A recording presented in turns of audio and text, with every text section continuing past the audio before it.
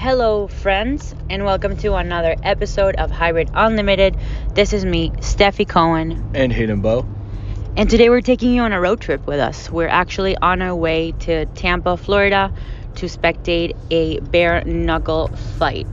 My teammate, Paige Van Sant, is in the main card. She's the main event, and I'm super excited to watch her fight tonight.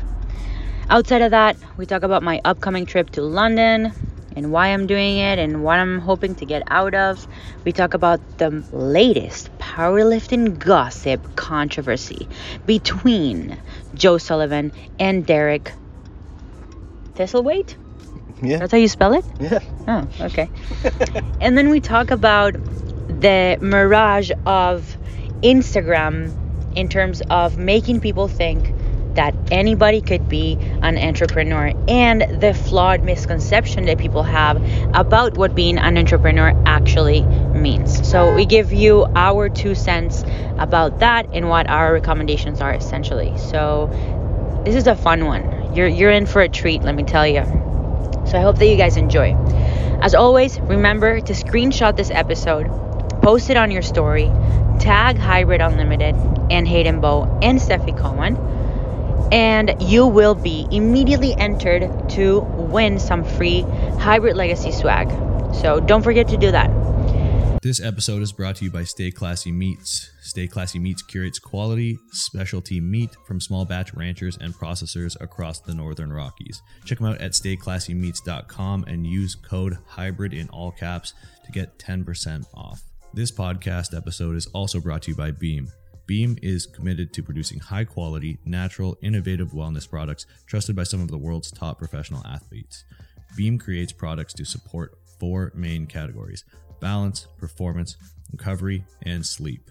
These products are combined of both CBD and non-CBD ingredients. By tapping into how we function biologically, CBD can work to regulate pain, mood, appetite, anxiety, and inflammation.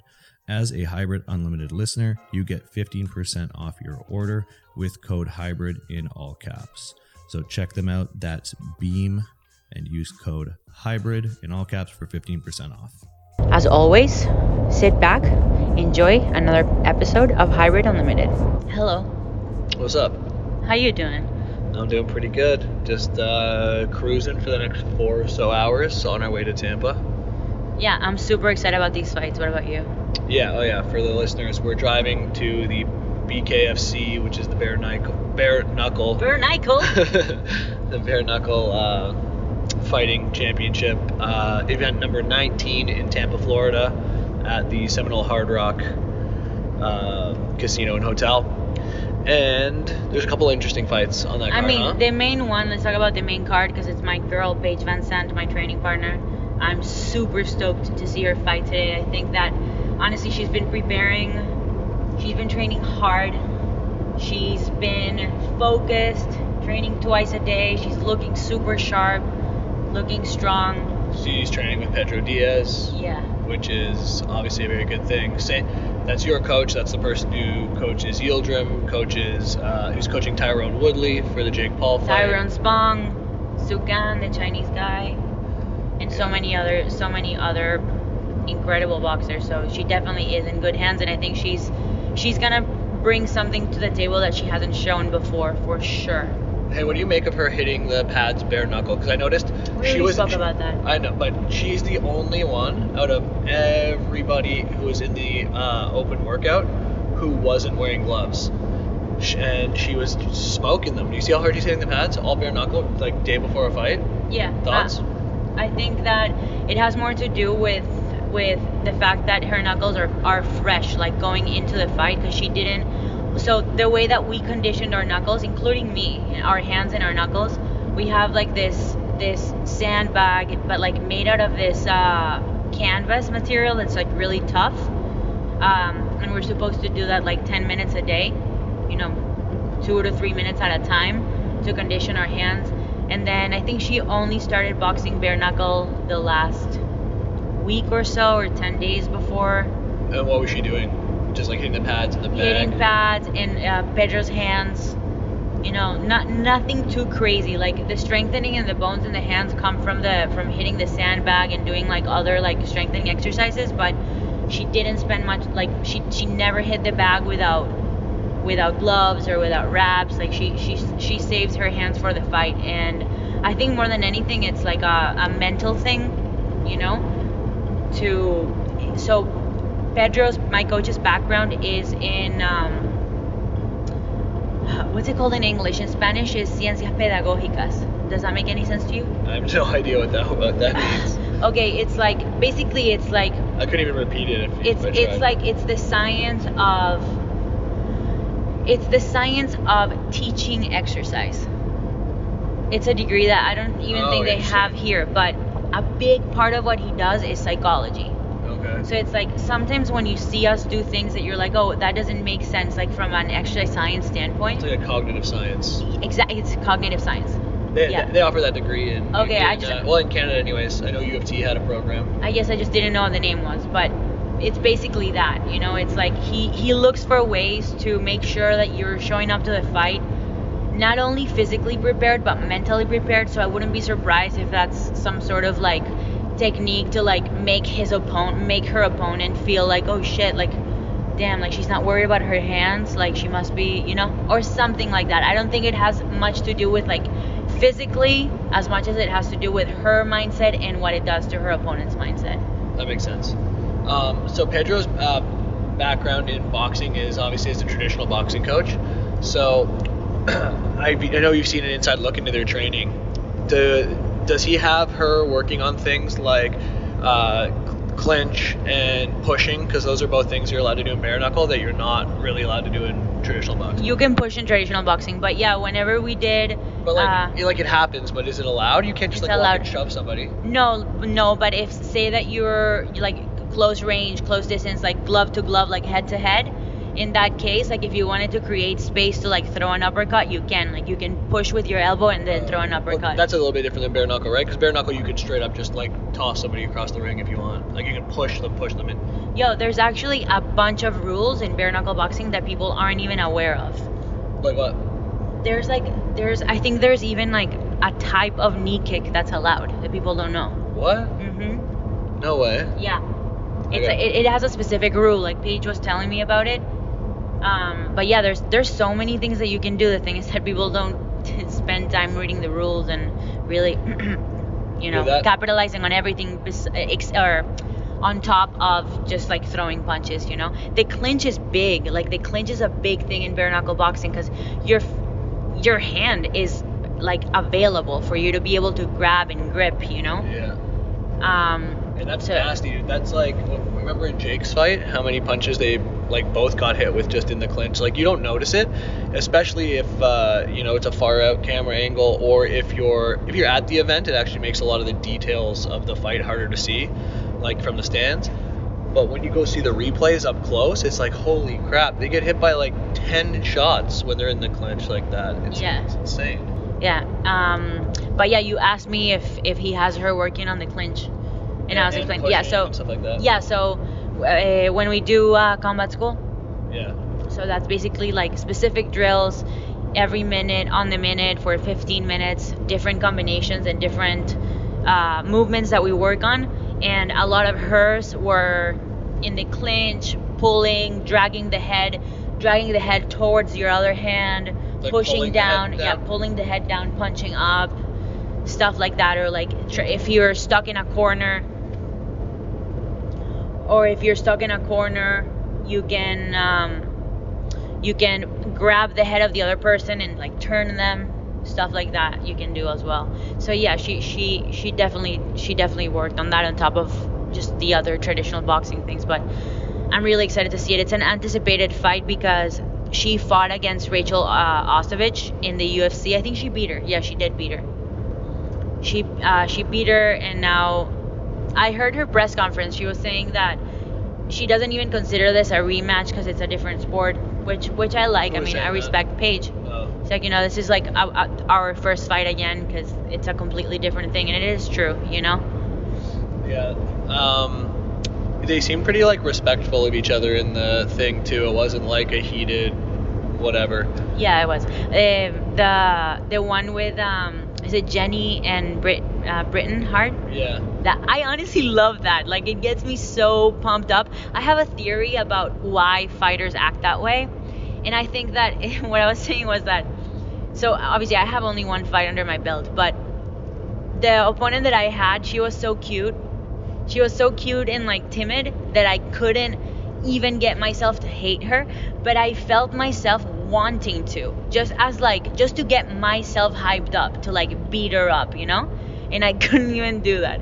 But I think that one of the reasons why fighters do that, you know, like in the public weigh-ins or like even on Instagram, like talking shit to each other, is just to hype themselves up.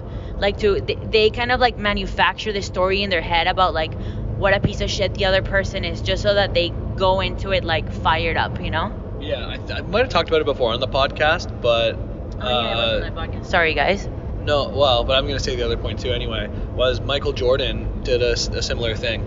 Whenever whoever was playing in the playoffs or whoever was like a rival in the league that year, he would intentionally misinterpret things that they did as either signs of disrespect, or you would take words that they said and make them fit a narrative that, you know, wasn't what they were trying to actually say, and then he would use that to motivate himself to destroy them. Yeah, And I like that. And people used to say that he was such like a psycho because that's how he would operate, but he understood what motivated him and just did that. And I think you're right. I think a lot of fighters do that exact same thing. I haven't gone into... Actually, I did get into an Instagram altercation. Yeah, which was, I mean, it's so fun. But she's the one that cared. Yeah. I know. didn't care. To me, actually, to me, I was like, oh, this is so fun. I get to do this now. Actually, that's what was going on through my mind. And I was like, this is so fun. I get to like engage in Instagram beef in a justifiable manner because we're fighters, you know, and like we want to fight each other, blah, blah, blah, like that. Yeah, I mean, as Derek Tisselwaite would say, softer than an old banana that you left in your gym bag. That's how they took it. They were soft as butter. But speaking of which, but yeah, it was. I thought the whole thing was ridiculous, but it just goes to show you, you know, people are gonna find ways to twist your words no matter what sport you're in. Everybody's friggin' sensitive nowadays, dude. You can't say anyone to anything. Like, we should go into the powerlifting gossip after. Briefly alluded to it by talking about Derek, but before that, the other fight I'm really interested to see is actually two people who are not fighters. It's Blueface, the rapper, and that TikTok kid whose name I can't recall. yeah, I don't know. But I'm really interested, and I actually want that TikTok kid to win, because I felt the same way with who was that fight? Figueredo and Brandon Morello or whatever in the UFC. One of them likes Pokemon, and the other one like lives and breathes the like warrior lifestyle, and which is Figueredo, and he lost. And what I thought was so cool about that fight was that people like to wear this like, oh, I grew up in the hood, or I did XYZ and that's what makes me tough. And it's like, sure, I'm sure in some ways that like hardens you in a way that could be valuable. But at the end of the day, the sport has, all combat sports have evolved so far beyond like, I used to get in fights when I was a kid and had a rough life, that like now it's a science. Now it's like, who's the better athlete who can identify what needs to be done and learn how to do it better. And you can be some guy who grows up playing Pokemon and who is a dork, you know, and you just learn the game better and you practice hard and you do all that stuff, and you can beat these guys who look super intimidating, and you know.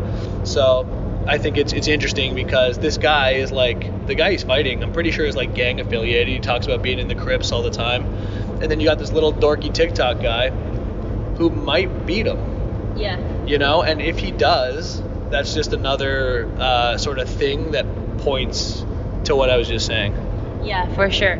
What I don't like about that is kind of how dismissive some people are at people's I don't know, if they had like if they didn't struggle growing up, they almost like dismiss their careers to a certain extent. Oh, well, this person such and such is was able to reach the top because everything came easy to them, whatever. Yeah, I mean, look, everybody loves rags to riches story. Everybody likes to see the guy who had a hard time growing up win, and that's what makes some of those McGregor stories so motivational and inspirational. But at the end of the day, once you're in that ring, none of that really matters. Nobody gives a shit. You don't get bonus points for having a tough life. Yeah. You either win or you lose, and that's that, So, I mean, I just always think that that's an interesting perspective that most people just discount. Yeah, for sure. But if we want to pivot into the powerlifting gossip that's going on right now. Let's talk about it. All right. So, from the research that I've done, it seems hours and hours of research, painstaking journalism that I've done, which is actually just reading a couple posts on Instagram. A lifter who was doing the showdown that copied the name of our meet. We were the first showdown, but nevertheless, we forgive you. We forgive them. There's enough room for many different showdowns, so we don't take it to heart. But this one's called The Showdown. It's the one that I believe Pioneer sponsors every year. They usually have some big cash prizes. And this guy, Derek Thistlethwaite, is a great lifter, super strong. I think he squats like 900 pounds, Also funny personality type guy, funny on Instagram, makes memes. Yeah, big meme guy. He's got the handlebar mustache. He's got long flowy hair. Yeah, he's a character. Likes long walks in the beach. I'm not sure about that last one, but yeah, me neither. But he was making a bunch of memes about Joe Sullivan, who is repping this apparatus, I don't know, for lack of a better term, that's called the breath belt, that's supposed to help lifters learn how to brace, I think. Now, and the memes that are being made about this, Derek has made a bunch of different memes, basically calling the things snake oil, saying it's bullshit, whatever. And whether you agree with it or not, I think he was just trying to have fun with it, I don't think he was really taking any of it seriously. And I love Joe too, so I like both of those guys. But he apparently was contacted by the meet directors of the showdown, and they said, you either have to stop making memes about Joe Sullivan or we're going to uninvite you from the event. Now, and he made actually a pretty funny video about the whole thing, where he does the whole South Park, I thought this was America thing, and I'm interested in your thoughts on that, because I'm actually not sure if Joe Sullivan cares or not. He doesn't seem to be a really sensitive guy, but nevertheless, he is, I believe, some sort of sponsor of the meet, and now you have a potentially good lifter who's, I guess he decided to pull out on his own just because he wanted to avoid all of the politics, didn't think it was fair or reasonable, so... No, I thought he got kicked out of the meet. Well, I think they gave him the option. They gave him an ultimatum: either stop making memes or you're not allowed to come to the meet. And I think he kept making memes, and so then he got kicked out of the meet. I thought that's what I understood. No, before I don't think he's made any memes since. Okay. I think he just made a post saying he's not going to stop. Okay. So he's removing himself from the meet effectively because he's saying he's not going to stop. Oh, gotcha. I mean, I think that they're both in the right in their own ways. Because to his point, what he was saying was that he's in America and there's freedom of speech and that he should be able to say whatever he wants to say because it's a free country, which is true. However, that is a meet put up by somebody with their own money in a private facility, with their own rules and regulations and ultimately decisions. So they are also in the right in that if they didn't like his behavior, they also live in a free country to be able to make the decisions that they want as it pertains to their business. Yeah, so I guess it comes down... Yeah, I don't think there's any legal or moral responsibility on anyone's side to do any one particular thing. You know, for example, if I'm running the hybrid showdown and then somebody has some sort of campaign against me, I'm going to say, you're not coming to my fucking meet. I don't care how good you are. I'm not going to cut you a $20,000 check for coming first after you're slamming me on the internet. For sure. You know, so there's obviously that side to it. But I think where at least Derek and maybe some others, because I've heard some others were getting a similar threat, is that it's not Joe's meet. He's just a sponsor of the meet, and maybe that it's a conflict of interest for a sponsor to be able to say who can and can't be in the meet, especially when there's money on the line, and especially if that sponsor is also competing for the money against another good lifter. So, and I'm not sure if Joe's actually competing in the showdown or not. I haven't paid a whole ton of attention to that, but I think that is where the controversy really lies. Yeah. At the same time, I don't know. I mean, he wasn't necessarily attacking Joe's character, right? He was just talking about the thing that he's promoting. Yeah, and he actually went out of his way to, I don't know if it was sarcastically or if it was like legitimately, but he, at the end of every like kind of slam that he did, he would write respectfully. Oh my god. So it was pretty funny. I don't know. You know what? At the end of the day, I don't care. I'm not on anybody's side, but I do love that there's some drama back in powerlifting, and I like that there's some personalities who are taking stands. I don't care if they're right or wrong, but you need the good guys. You need the heels. You need all this stuff to make powerlifting more interesting, because I mean, let's face it, the sport is lifting a barbell up and down in 3 different slow ways. So like it's not going to grab eyeballs on its own. Yeah, I'm with you. I think it makes it a little bit more interesting, like going into a meet, if there's beef between 2 people or whatever, you know? It definitely does make it more interesting. Yeah, for sure. I mean, and even again, to play like to the motivation aspect, people would like when you were in the peak of your powerlifting career, they were always trying to pit you against someone else, like, ooh, Cece said this and Mariana said this, and like at the very least for you, it was motivating, right? To hear that, you're like, okay, I can use this as fuel to train to prove these people wrong, you know? For sure. Those external motivators, I think, are valuable sometimes. So we have to come back tomorrow because you're going on Sunday. You're leaving me. You're going to the UK. Yeah. This episode is brought to you by Stay Classy Meats. Stay Classy Meats curates quality, specialty meat from small batch ranchers and processors across the Northern Rockies. They are an athlete-focused meat company. Always, never, ever, no hormones, no antibiotics. They source from ranchers who are for the animals to free-range graze in low-stress environments on nutrient-rich regenerative grass. Montana is known for having very productive farmland, and the nutrient-rich grass consumed by the animals is passed on to us. They cater to athletes who require the best quality products to put in their bodies. Nutrition is the base of our existence. The better the quality of the inputs, the less stressed out our bodies will be, and the more efficient they will run. Quality, convenience, small batch. That's Stay Classy Meats. Check them out at stayclassymeats.com and use code HYBRID in all caps to get 10% off. This podcast episode is also brought to you by Beam. Beam is committed to producing high quality, natural, innovative wellness products trusted by some of the world's top professional athletes. Beam creates products to support 4 main categories: balance, performance, recovery, and sleep. These products are combined of both CBD and non-CBD ingredients. By tapping into how we function biologically, CBD can work to regulate pain, mood, appetite, anxiety, and inflammation. As a Hybrid Unlimited listener, you get 15% off your order with code HYBRID in all caps. So check them out. That's Beam, and use code HYBRID in all caps for 15% off.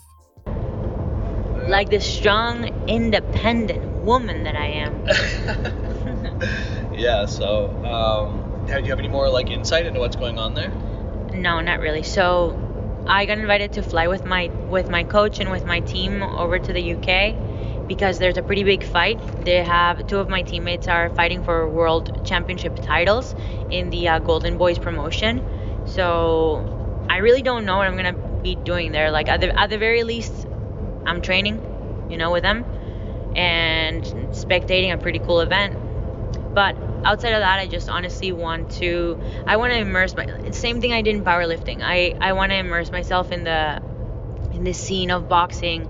I want to understand how it works from the inside out, what the dynamics are, what the politics are, who's in charge of what, all of that really interests me, and ultimately can contribute to the best progression of my career. The more involved and invested that I get. So that's mainly the reason why I wanted to go. I just want to network and make myself memorable and introduce myself to people who are there. I was just thinking this, but what a bummer that this wasn't like a week or two ago when England was playing the English football team, football with a U, because you could have gone to like a legitimate soccer hooligan bar and like seen all that craziness. It would have been so fun. Yeah. Did I ever tell you I went to a Tottenham Spurs game in England once? No. That was pretty wild. We went to the game, and it was I think it's called a relegation match, where like if the team loses, they get knocked down a league. So like the stakes are pretty high, and they had all these chants. Like, when you go to a university football game or hockey game, and they have all those different like, things that the whole crowd are in on. Yeah. They all had that, and I guess Tottenham is like predominantly like Jewish, so they had all these Jewish chants, like they were the Yid Army. Yeah. So the whole crowd was going Yid Army, Yid Army the entire time. And when it all got out at the end, it was wild. It was just like a crowd, like a sea of people, madness, no control. Like in most sporting events, you have kind of gates that corral you to go to the right spot. This was just like a giant mob of the entire stadium. And they had riot police on the horse, like with their batons out, like everyone's yelling, people are getting in fights. It was a crazy scene. Wow. But in terms of like entertaining sporting event, it was right up there with one of the most. Pretty cool. That and sumo wrestling, when we saw that in Japan, I loved that. That was an experience. The whole thing. We didn't speak the language, so we didn't really like know how the whole event worked. And we're like, what time is it? They're like, 8 in the morning until like 9 p.m. at night. We're like, what? So we're like, all right, I guess we'll go there at 8. We don't want to miss anything. And what we didn't know was it starts with like all the amateurs. So, and the amateurs are hilarious because you'll have some huge fat guy. What's up with the weight classes there? There are none. There's no weight class. You can just be as big as you want. So it's like. So how do they pick their opponents? Is it based on? If there's like matchmakers, or if it's like I do know that it's because we saw the Tokyo tournament, yeah. And every big city in Japan has a different tournament, so it's like a circuit. So I think you get points for winning and you don't for losing, and then based on everyone's records, that's how you get matched up. But in the very beginning, you'd have a dude who's like 350 versus some poor guy who it doesn't look like a sumo wrestler at all. Like he'd be like 100 pounds, and he's wearing this, and he's still wearing the big sumo outfit, the big giant thong diaper thing. Yeah. And then obviously would just get chucked out of the ring so violently. And I don't know if you guys have seen, if anyone listening has seen a sumo wrestling match. I just realized we've gone on a large tangent, but I'm enjoying it. How did we even get here? Don't know. But if you've seen like a real life sumo wrestling match, it is so intense. Those guys sprint full speed across the ring, and when they throw each other out of the ring, it's not like a wrestling mat that's flat and you get thrown out of the lines on the floor. It's raised up like 3 feet. So they fall onto the hard floor. So, and like those super expensive seats there are ones where you actually sit cross-legged, like on the yeah. like on the ground ringside, and it's all obviously, those are really pricey seats, so everyone there is like, well-dressed businessmen or, people of importance, and they're getting these giant dudes thrown from like a 3-foot platform into their laps. And I'm like, man, what an intense like place to sit at a sporting event. But once it got later, we realized that it was going to be like that for like hours. So we left, we came back, and then at the end we saw the guys who are like, you know, the equivalent of just the highest level guys in the world at what they do. And what amazed me is that the matches, it's just one round. You sprint at each other. One guy gets thrown out. That's it. There's no like, all right, best 2 out of 3, or like you get points. It's like, nope. And the matches last like 3 seconds. Like a long one was like 10 seconds. Remember that? Yeah. And yeah, dude. And then they have this whole like procedure of not like a dance, but like this. It's almost a dance. They just don't do it to any rhythm. And whenever they do their whole like hoa, and like the bow and all that stuff. And then at the end, they literally just give the dude who wins a check in the ring for, I can't remember how much it was. We looked it up, and they're making good money, the best guys. And then I guess they move on to whatever the next like place in the tournament is. But we got on that from you going to the UK, soccer hooliganism. But I think you should definitely try to check out like a classic English beer Bar? hall, like a pub. I would love that. That'd be really cool. So fun. Anything else you want to see while you're there? Have you been to London? I have. I went when I was young, though. I was 12 or 13, so I don't really remember much of it. I remember that I liked it, like that I had a positive experience when I was there, but I don't remember much about the trip itself. Got it. I went during a similar period of time in my life too. I think I was like in grade 7 or 8. Also, your memory is way better than mine. That's true, in some regards. Like my your my long-term deep, memory. yeah. That's so funny, because my short-term memory is better than yours. Yeah. Yeah. We complete each other. If you say so. It causes a lot of trouble. Yeah, but that's true. If you need me to recall, like I'm great at anything pop culture. Like I could probably sit down and just say the entire screenplay of the movie Anchorman. But you know what's interesting? That with things, even like movies that we watch nowadays. Yeah. Say that we watch a movie. Say we're watching a show. Okay. And we haven't watched any episodes since a week or 2 ago. Yeah. You're so lost sometimes. You're like, wait, who's this person? Or wait, what happened with such and such? And I'm like, oh, this is what happened with such and such because XYZ. And you go, what? No, that never happened. And you make me rewind and find that place to prove it to you. Here's the thing about me though. I'm really good at admitting when I don't know. Right. But when I do know, and I say it, is because I know with a pretty high level of certainty that I am correct. Okay. You know, if I'm not above 90% certainty about what I'm saying, I'll say something like, I think this happened. You know what I mean? Yeah. But if it's above 90, I'll say something along the lines of, this is what happened. But in that particular situation, when you're talking about shows or movies, I think that's because we usually watch them like before bed. And sometimes I just fall asleep, or I'm drifting in and out of sleep, and I miss key parts. But I think that's just an excuse. In general, with pop culture, period, I can recall things really well. Yeah, for sure. But yeah, I don't know. Whatever. Anyway. Yeah, I want to switch gears though. I want to talk about, because I've been seeing this, and it's been annoying the shit out of me. And this is the coaches who coach coaches to coach coaches who coach coaches that coach coaches on Instagram. Okay, so this is something I wanted to talk about. I wanted to bring up about, yes, we'll get into that, but what I wanted to talk about was about something I was thinking about, the mirage that Instagram is in terms of, oh my god, I'm having a massive deja vu. Did we talk about this on the podcast once? I don't know, who cares? Anyway, but about how Instagram...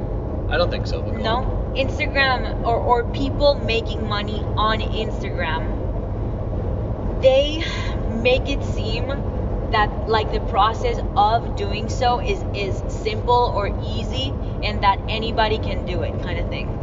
Which is super enticing, and appealing to most people, because if all you have to do is open an Instagram account and start selling stuff, right? That's the perceived barrier of entry to quote unquote being an entrepreneur or starting your own business. But that's not what entrepreneurship is. Yeah, I'll tell you what is easy and what people get confused with with what they're actually doing versus what running a sustainable business is. What people do on Instagram in a fairly easy way, in a fairly effective way, is milk short-term financial engagement of their audience until they can't do that anymore. So you'll see that where, people will, let's talk about training, because you're in a training business, right? People will say, okay, I'm opening up 20 training spots, and let's, if you're a good power lifter, okay, you can fill up those 20 training spots for online coaching. But if you've never done it before, you have no idea what kind of time commitment that is. You have no systems in place to keep track of your clients in an interesting way, and you probably are going to have a really hard time making your clients feel valued in a way that actually makes sense and is worth it to you. And more important than that is there's no scalability to that.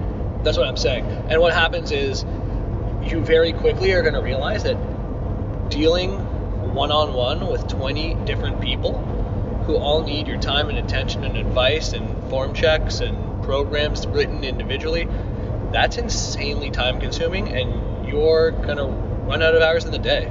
You're capped at exchanging your time for money, and that gets exhausting. What happens usually is people take on more than they can handle well. They end up in a situation where they're basically texting their clients, all 20 of them, all the time. Obviously it leads to burnout, and then people either their quality of service drops and people start quitting, or they decide that they don't want to do it anymore.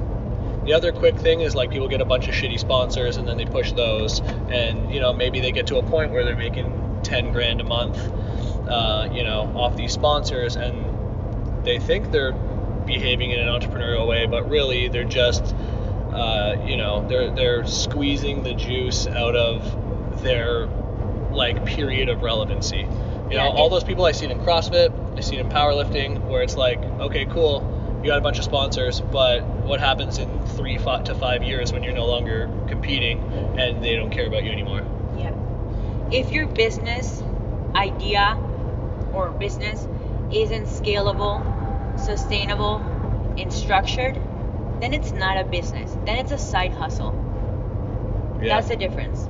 Yeah. Scalable, sustainable, and systematized. Yeah, systematized.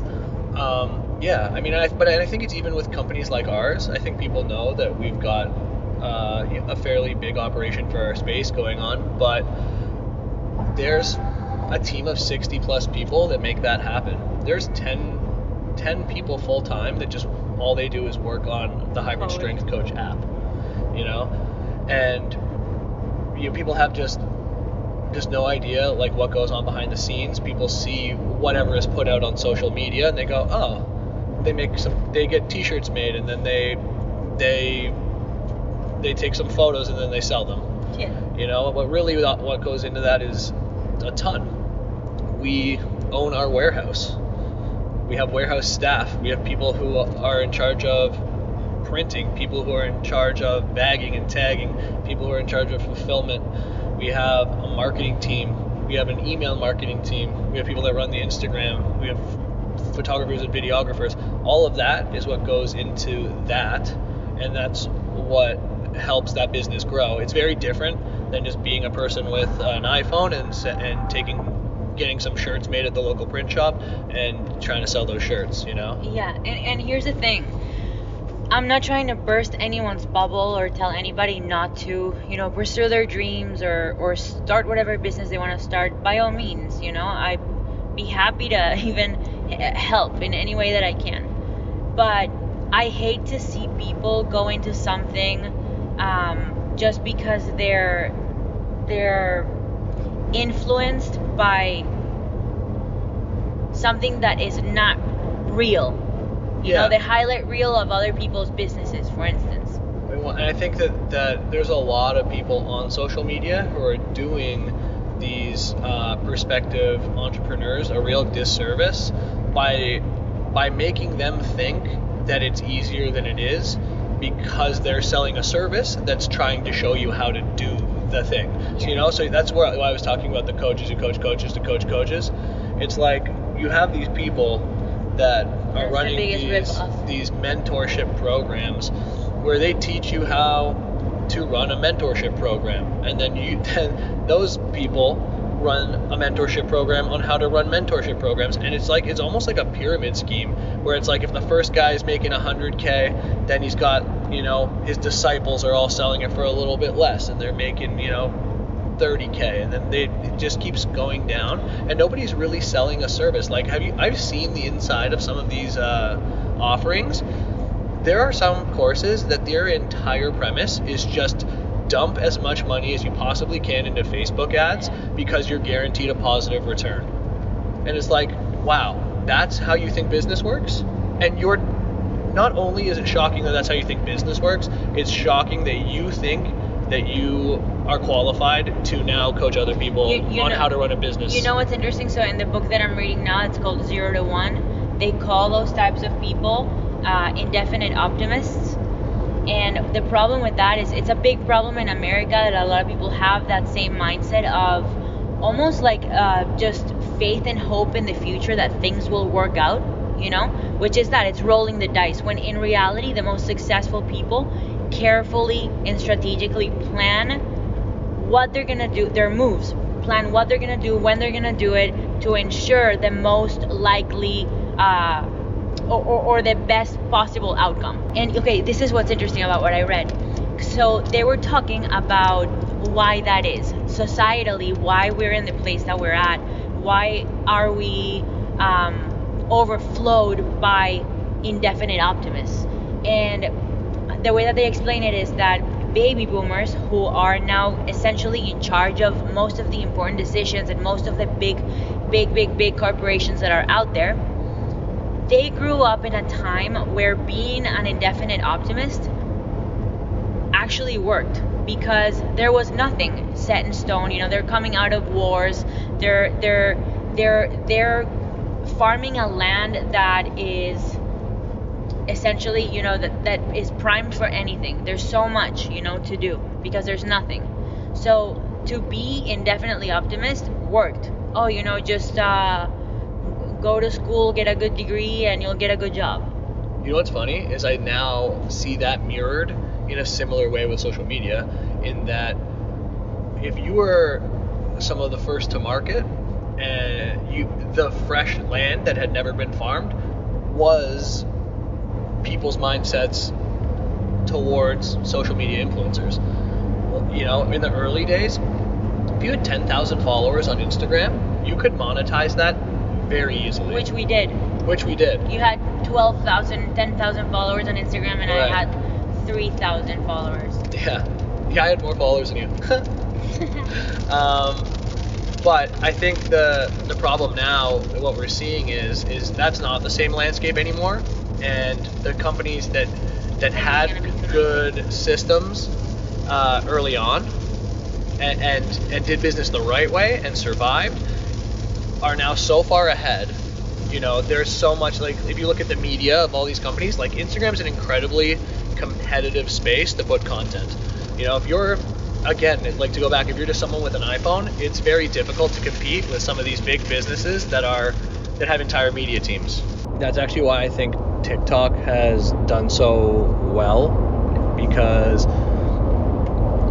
all those other platforms are so competitive. Like I was talking about Instagram, but also YouTube is, I mean, YouTube, I pull up on my TV, I access it the way I access Netflix, and the production value of most of the stuff on there, you know, at least the stuff that I'm interested in is all done at such a high level it looks like I'm watching Netflix, you know? With TikTok, you can literally still be a single person with an iPhone camera, and you can reach millions of people, get millions of interactions, and they're paying people who have above 10K subscribers for views now too. So, I mean, that makes a lot of sense. But I still think that that's a largely entertainment-based platform, and it's harder to make money through there than it is through, Instagram or YouTube if you're already an established business. Yeah, because I think that people that are on TikTok are simply consuming content. They're not really going there to look for things to shop or for services or really anything like that. Don't you think? I'm peeing. Yeah, no. I think I don't know. I mean, you're definitely there mainly for entertainment. I know that there's some people who are putting out educational stuff on there, but I just feel like the attention span of people in general who are on that platform, it's a lot lower than what you'd find on the other platforms that have been around a little bit longer. But yeah, I think that whole sort of like industry, for the most part, is a snake oil industry. It's like the life coach who's never achieved any success in life outside of being a life coach. Yeah. But honestly, so I mean, what I was trying to say about Instagram businesses is not reserved only for people who want to offer coaching, but really anything.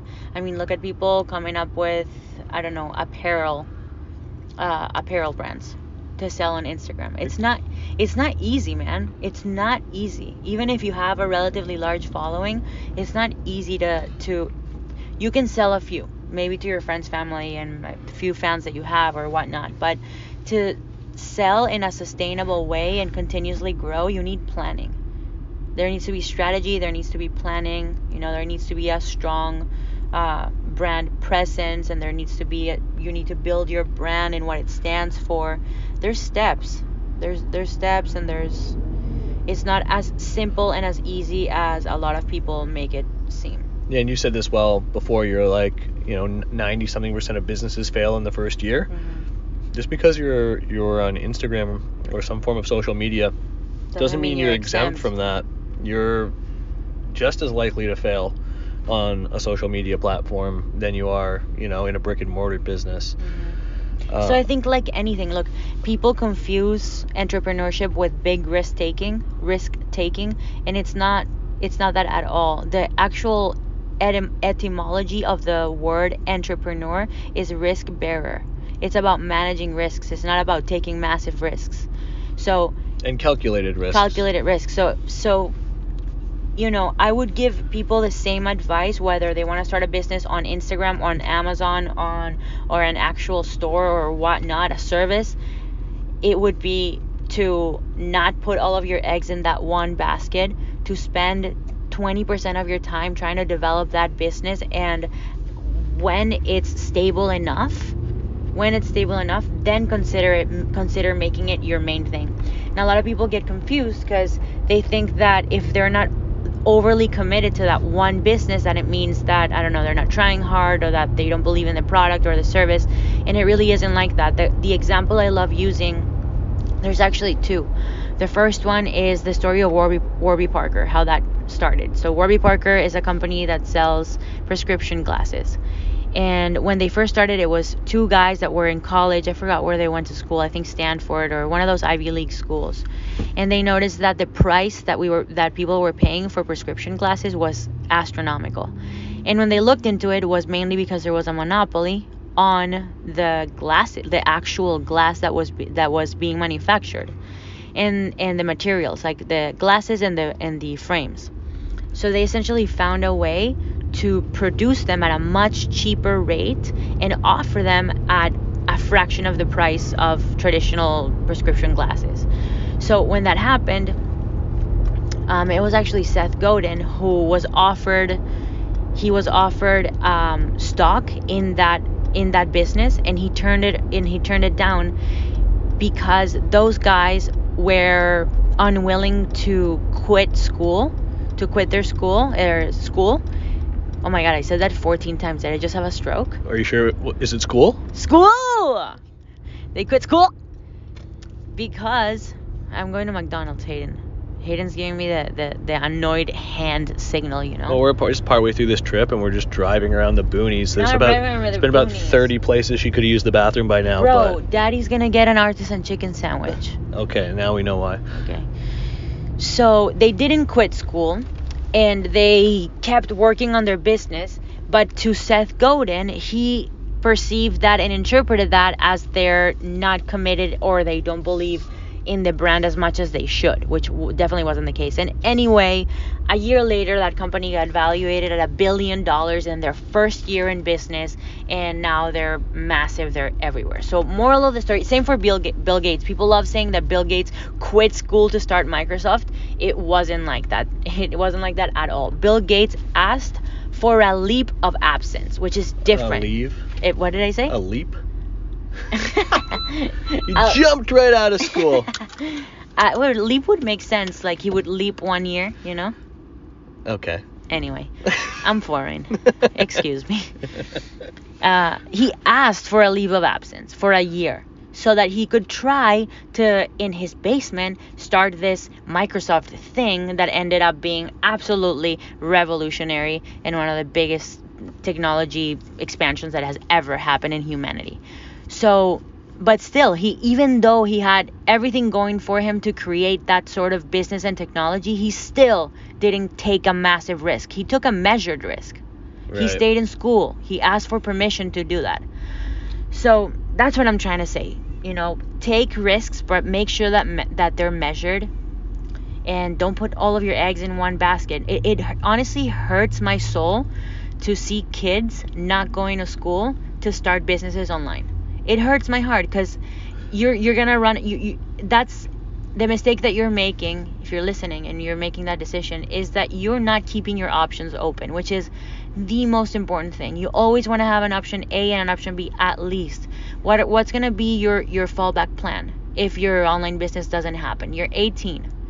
You can absolutely start an online business, become an influencer, and at the same time be in school, learn some valuable life lessons, get cultured, you know, have some structure in your life, network a ton with other smart people. Challenge yourself intellectually. Exactly. I mean, I did that. I actually did that. Same. I was in grad school when we started. Yeah, hybrid. I did it during my undergrad. Yeah. You know, but yeah, it's definitely not one or the other, and I think it feels powerful, and you know, it's a catchy thing to say right now. You know, you have guys like Gary Vee who are just telling everybody to quit everything in their whole life and pursue their one dream. And I mean, honestly, to me, that's ridiculous and completely unnecessary. It's like nobody is 100% productive. If you're going to tell yourself, yeah, I need to quit school because I'm going to work on my business for every single waking hour of the day, it's like you're lying to yourself. You're not going to. You need to do other things. You're going to watch TV. You're going to go out with friends. You're going to work on your business, I'm sure, but you can definitely sit in the classroom for 5 hours a day and still do that. One last thing. It's also not about doing what you love. That narrative needs to end as well. It's not about doing what you love. It's about, I've talked about this, maybe not on our podcast, but on other podcasts. It's a Japanese mentality that I love, that I actually had a very similar mentality to. My mom persuaded me to not make decisions based on what makes me happy. Happiness is important, but you can find happiness in so many different ways, and it doesn't have to be exclusively tied to your profession or your career. But when it comes to choosing a profession, yeah, doing something that you don't hate is important, but also, what are you good at? Because say that you do something you love, but you're not good at it. Eventually, you're not going to enjoy it because you're not going to get praise, recognition. You're not going to make money, right? So what does being happy about something do if you're not going to be successful at all at it? You're not going to be able to provide for your family, to get a roof on your head, etc. So it's a matter of doing what you love, doing what you're good at, doing what people would pay you for, and doing what people need. It's those 4 things that you need to consider when you're choosing what you want to do in your life. And that's also just the entrepreneurial side of things. I think it's been so glamorized to be an entrepreneur in this day and age that people forget that you can have a meaningful impact in a field that you care about, doing a job that you love for a company that somebody else owns. Yeah, that stands for similar values than you. you know, there's we have lots of people in our business who, you know, they live, eat, breathe the lifestyle of hybrid, and they don't own the business, but they're super involved, they care about it, and it's fulfilling to them, and I think that's just as good. Yeah. Well, that's a good place to stop. I need to use the bathroom and get an artisan chicken sandwich. All right, thank you guys for listening, and we'll catch you in the next episode. Bye.